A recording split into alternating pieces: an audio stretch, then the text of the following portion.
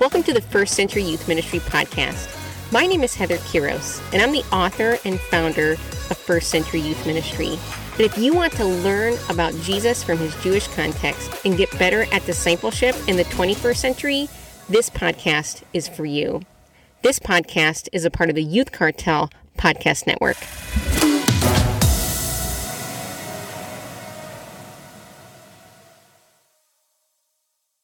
Hey friends, welcome back to the First Century Youth Ministry podcast. It's Heather again, flying solo without Mark, but we have a special guest on once more, Lois Tverberg.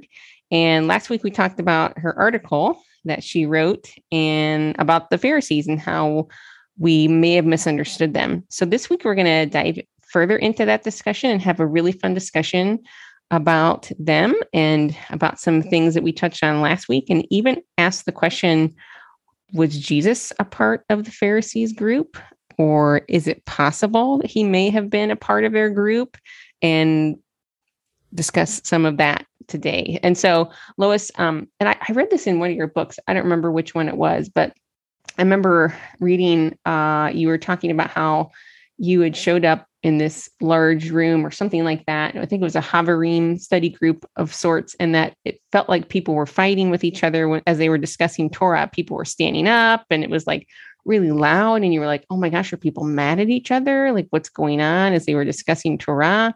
And it was just, as you came to understand, it was just a Jewish way of debate, and it's how they learn. So help us understand that, as we kind of talked about last week, and you left us with the thought of, as we read them, don't assume that their questions are not genuine, but assume that they are genuine. And so let's talk about that. Let's talk about the different cultural issues that maybe some of our readers might not understand as they're reading the Gospels. Okay. Yes. Well, I have to say, I myself am 100% Norwegian background American. And most of my family is from Minnesota, and there's this thing they joke about. It's called Minnesota nice, that they are very nice at all times. They cannot confront anybody who has, that they're angry with. They have to be nice all the time. And different cultures have different feelings about that. Sure. I have actually... one Jewish friend of mine was telling me how she was standing in Jerusalem at the ATM waiting to use it. And the lady behind her says, she doesn't know this lady. She says, that outfit does nothing for you. Wow. That's so funny. And it's kind of, you go there and people are very in your face, and they don't even kind of take it like, I hate you forever. They just, he just said that, whatever. So, believe it or not, there are differences in cultures in how much they can speak to each other. And then when you read the first century, you find it both in Greek sources and you find it in Jewish sources, is that everybody is blunt and a little bit almost over the top with insults. You fools, you brood of vipers, right? You sons of Satan. And everybody is saying that to everybody. And I'm sure, it wasn't that they were hugging each other in between, but it really is way beyond what we would even imagine is normal. Sure. So, if we talk like that to each other, we'd all get sent to the principal's office, right? Really? Well, and Paul, he quotes, he's talking about Crete. And where there's a new church, and you'd think he'd be talking about the piety of the Cretes, the people who live there. And he says, Cretans are all fools and gluttons. Oh, I can't remember what he says. But he's quoting a Greek philosopher who calls them that. I can't remember. He says something like dirty liars and gluttons, I think is what it is. Yeah. Yeah. Liars and gluttons. Yes. Paul, quit already. Jeez, you're going to offend somebody. And it's kind of part. And then, so that's part of what's going on. And then also there is this rabbinic feeling about being in your face about the Torah and about arguing.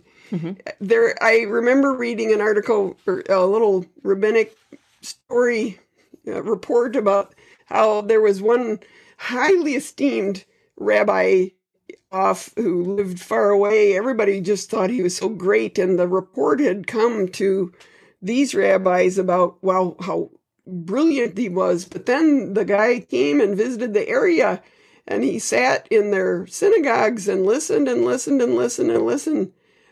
But he never rebuked or debated with anybody. He never argued, and they lost all respect for him.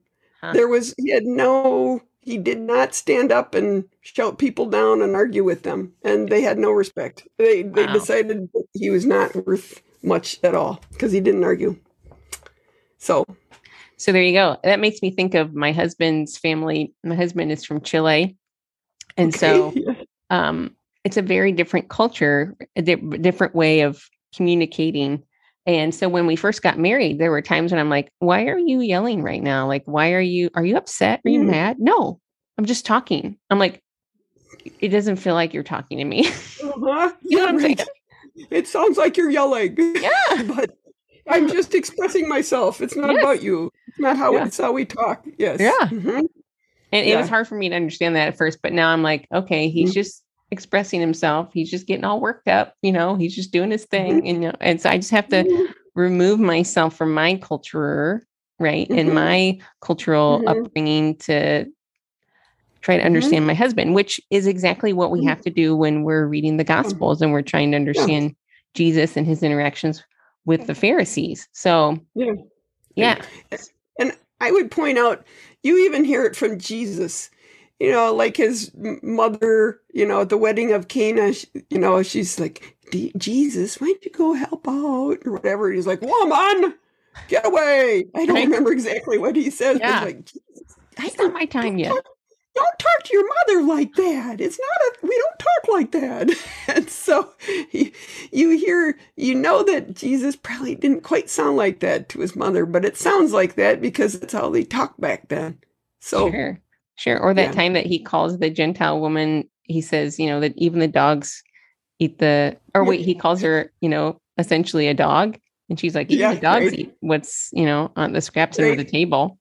So, again, it's just a different way of talking that we don't understand because we're not there, right? We're not experiencing the context or the tone of voice, but you're right. There is much in rabbinic discussion that's very much argumentation and debate and things like that. And so we see that show up a lot in Jesus's interactions with the Pharisees, and coming in with that understanding helps us have a better, maybe view of the Pharisees as we're reading about them, because we don't think, oh, they're just these mean guys who are trying to hit Jesus with these hard questions. No, they're just communicating in a way that makes sense in their culture and in their day. So, so that's helpful for us as we read the Bible. So let's then switch the conversation to, I've done some reading that would say that Jesus, with his understanding of the Torah and oral Torah and the afterlife and those kinds of things and the resurrection, that his teachings lined up closest with the Pharisees. Therefore, was it possible that Jesus was a part of the Pharisees group? And maybe that's why they were always debating him, because they felt as though he was one of them. What do you think? I certainly have read others.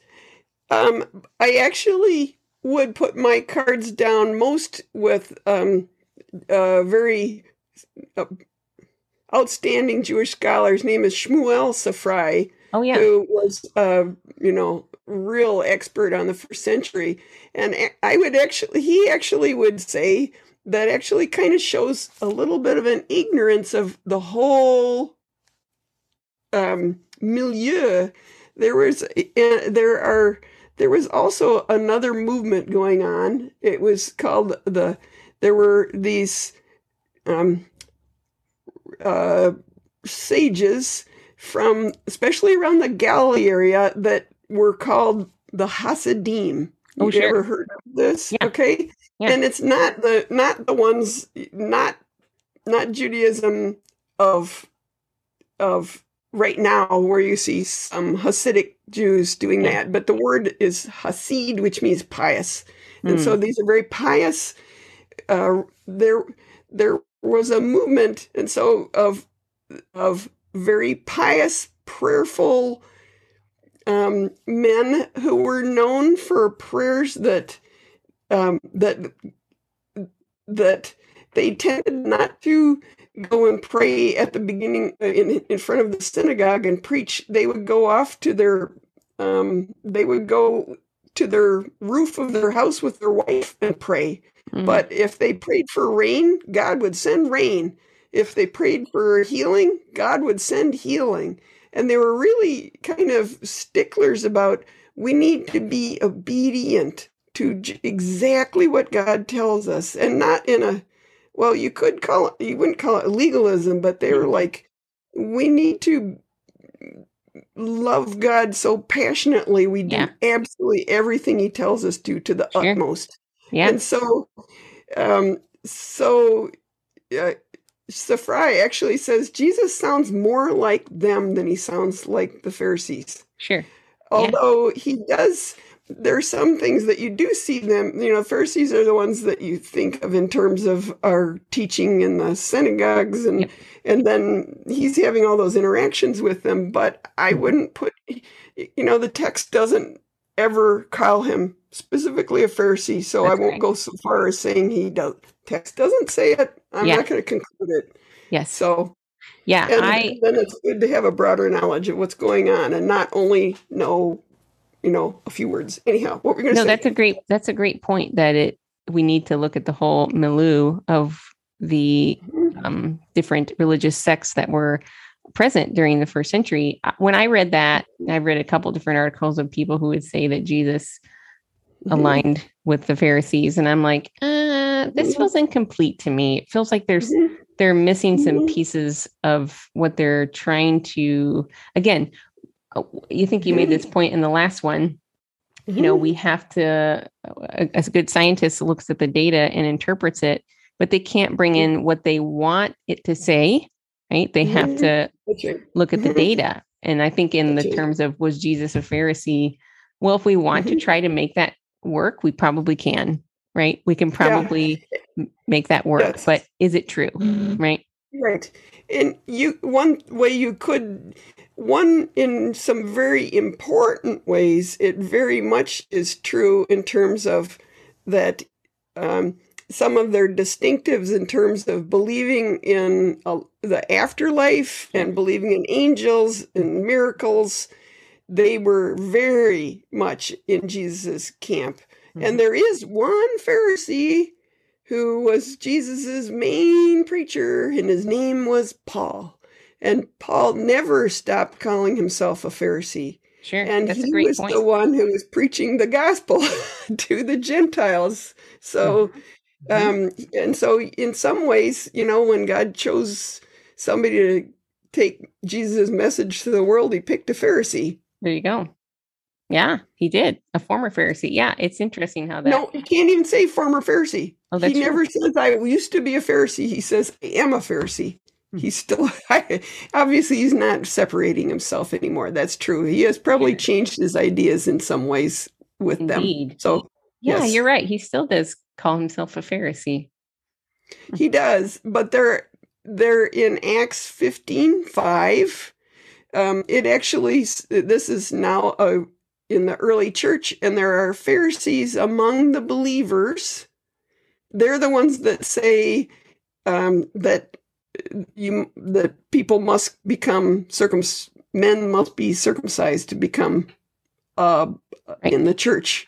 And that's the argument going on, but they are there among his followers. So, yes. Right. Yeah. So there were Pharisees who were followers of Jesus. I remember reading that in your article that, Nicodemus, Joseph of Arimathea, being a couple of prominent people in the Gospels who obviously were pro-Jesus, right? They weren't anti-Jesus in who he was. So, so then, so it's interesting. I haven't done much study on first century. How do you say, like Hasidic Jews in the first century? Would that be how you would communicate that? Hasidim. Okay. Yeah. So what is that reference for our listeners if they wanted to check that out themselves to read a little bit more about that? Do you remember the name?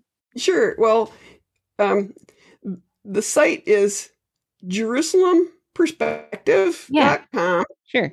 And it's an article by Shmuel Safrai. Yeah. It's called Jesus and the Hasidim. If you Google Jesus and the Hasidim, Safrai, Safrai,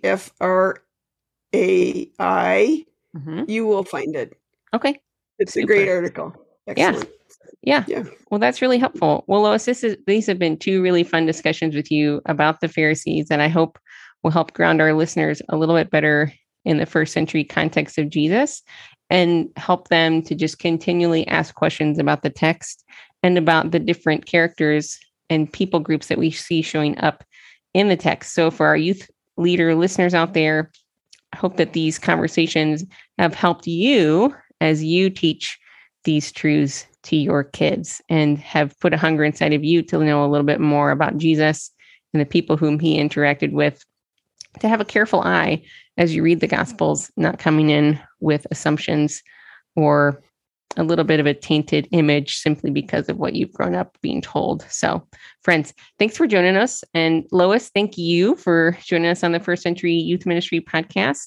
And definitely check out Lois's work. She's got a lot of great books. OurRabbiJesus.com is her website. And she's on Facebook, and check her out there at Our Rabbi Jesus, and just get plugged in with her work. It'll help you grow and get you to your next step in your walk with Jesus. So, Lois, thanks for joining us, and we'll catch you guys next time. Bye.